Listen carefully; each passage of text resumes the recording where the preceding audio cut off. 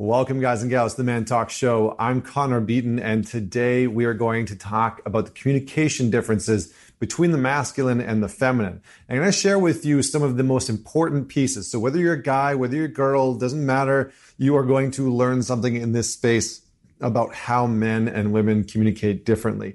This actually came out of a conversation I was having with a client the other day because he was a little upset and was communicating to me. He said, I just don't understand it. It's like every single time that I sit down to focus in on something, it's like the moment that I have become so deeply ingrained and focused in on what I'm working on, that seems to be when my wife needs my attention. Or all of a sudden, it's like she pops out of nowhere and she's like asking me all these different questions, and she's trying to get me to pay attention to her, and she's asking me about the kids and the garbage you need to be taking it out, and the task list. And it's like, I don't understand. Like, can't she see that I'm focusing? Can't she see that I'm trying to focus?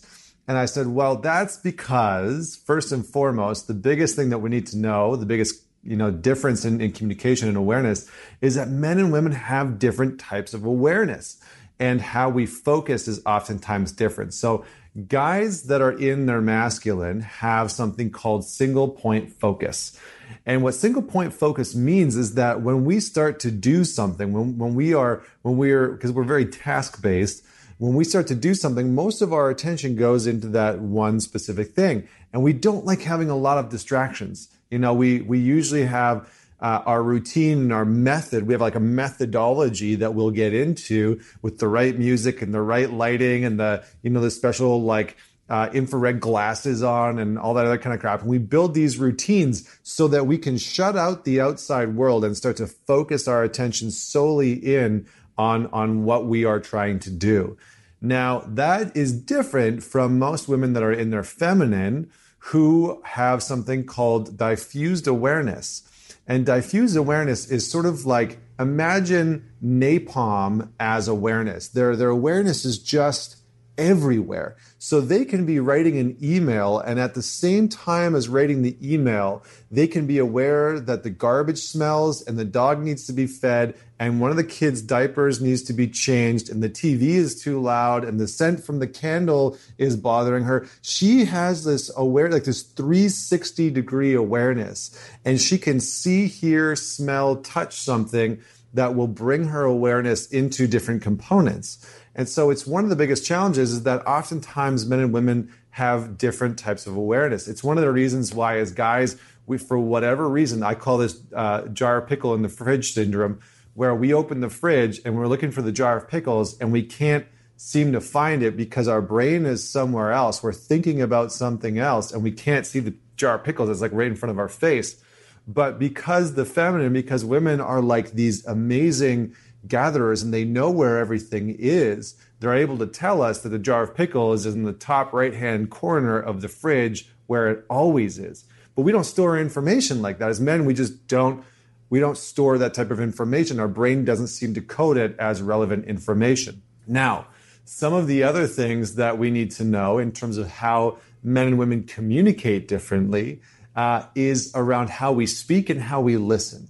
So the masculine will listen from a place of what's the point. So he's constantly listening to his partner. He's constantly listening to his partner, and he's thinking, what is the point of what they're trying to tell me? What are they trying to get across? What do I need to know? What relevant information can I grab onto right now so that I can understand her better, so that I can help her solve her problems? So he's constantly listening for information, knowledge, details, and data so that he can assimilate that all for one purpose, which is the point that you're trying to make. And when he communicates, he's often communicate that exact same thing. He's communicating the information and the data that is needed in order to communicate the point that he's trying to get across. So it's not like super linear, but in a lot of ways, it's almost like one-dimensional. It's like, here's all the information that you need to know, and here's the point that I'm trying to make. And this is a modality that very masculine people, whether it's men or women, can get into in conflict.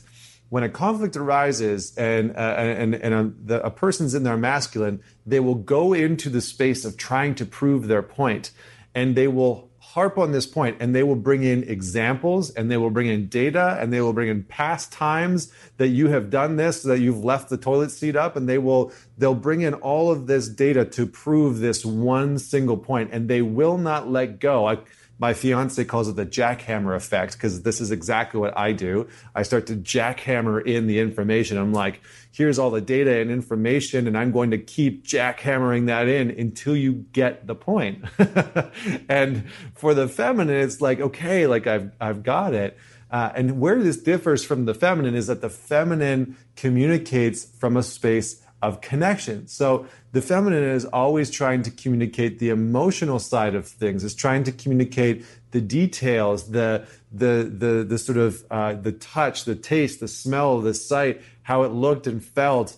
It's trying to communicate everything that's around the point. So sometimes there isn't really a point. Sometimes the feminine is just communicating from a space of, I'm looking for you to connect and acknowledge that what you hear is true. And I'm trying to connect and communicate from a space of getting validation that you understand what I'm saying, because that validation, that understanding, is what allows for connection to happen for the feminine. And so the feminine is often listening for those connection points. And again, what happens in conflict, if the feminine is not careful, is she can be listening from a space of connection, and she can be validating the masculine's different points, all the data points that he's putting out, all the data information that he's putting out, but missing the larger point. And without validating that, the masculine doesn't feel heard or understood. So that's what I've got for you today. Please share this with somebody who will get some benefit out of it, somebody that is working on their relationship currently. Don't forget to subscribe if you're watching on YouTube or even Facebook. You can subscribe, press the little red button. And if you're checking this out on iTunes or Spotify or whatever platform you are listening to us on, don't forget to click subscribe. And please share a rating and review. It goes a long way. Let me know what topic you would love for me to jam on next week. Hit me up, private message me, DM me on any social media platform, and I'll dive into that topic. So until next week, Connor Beaton signing off.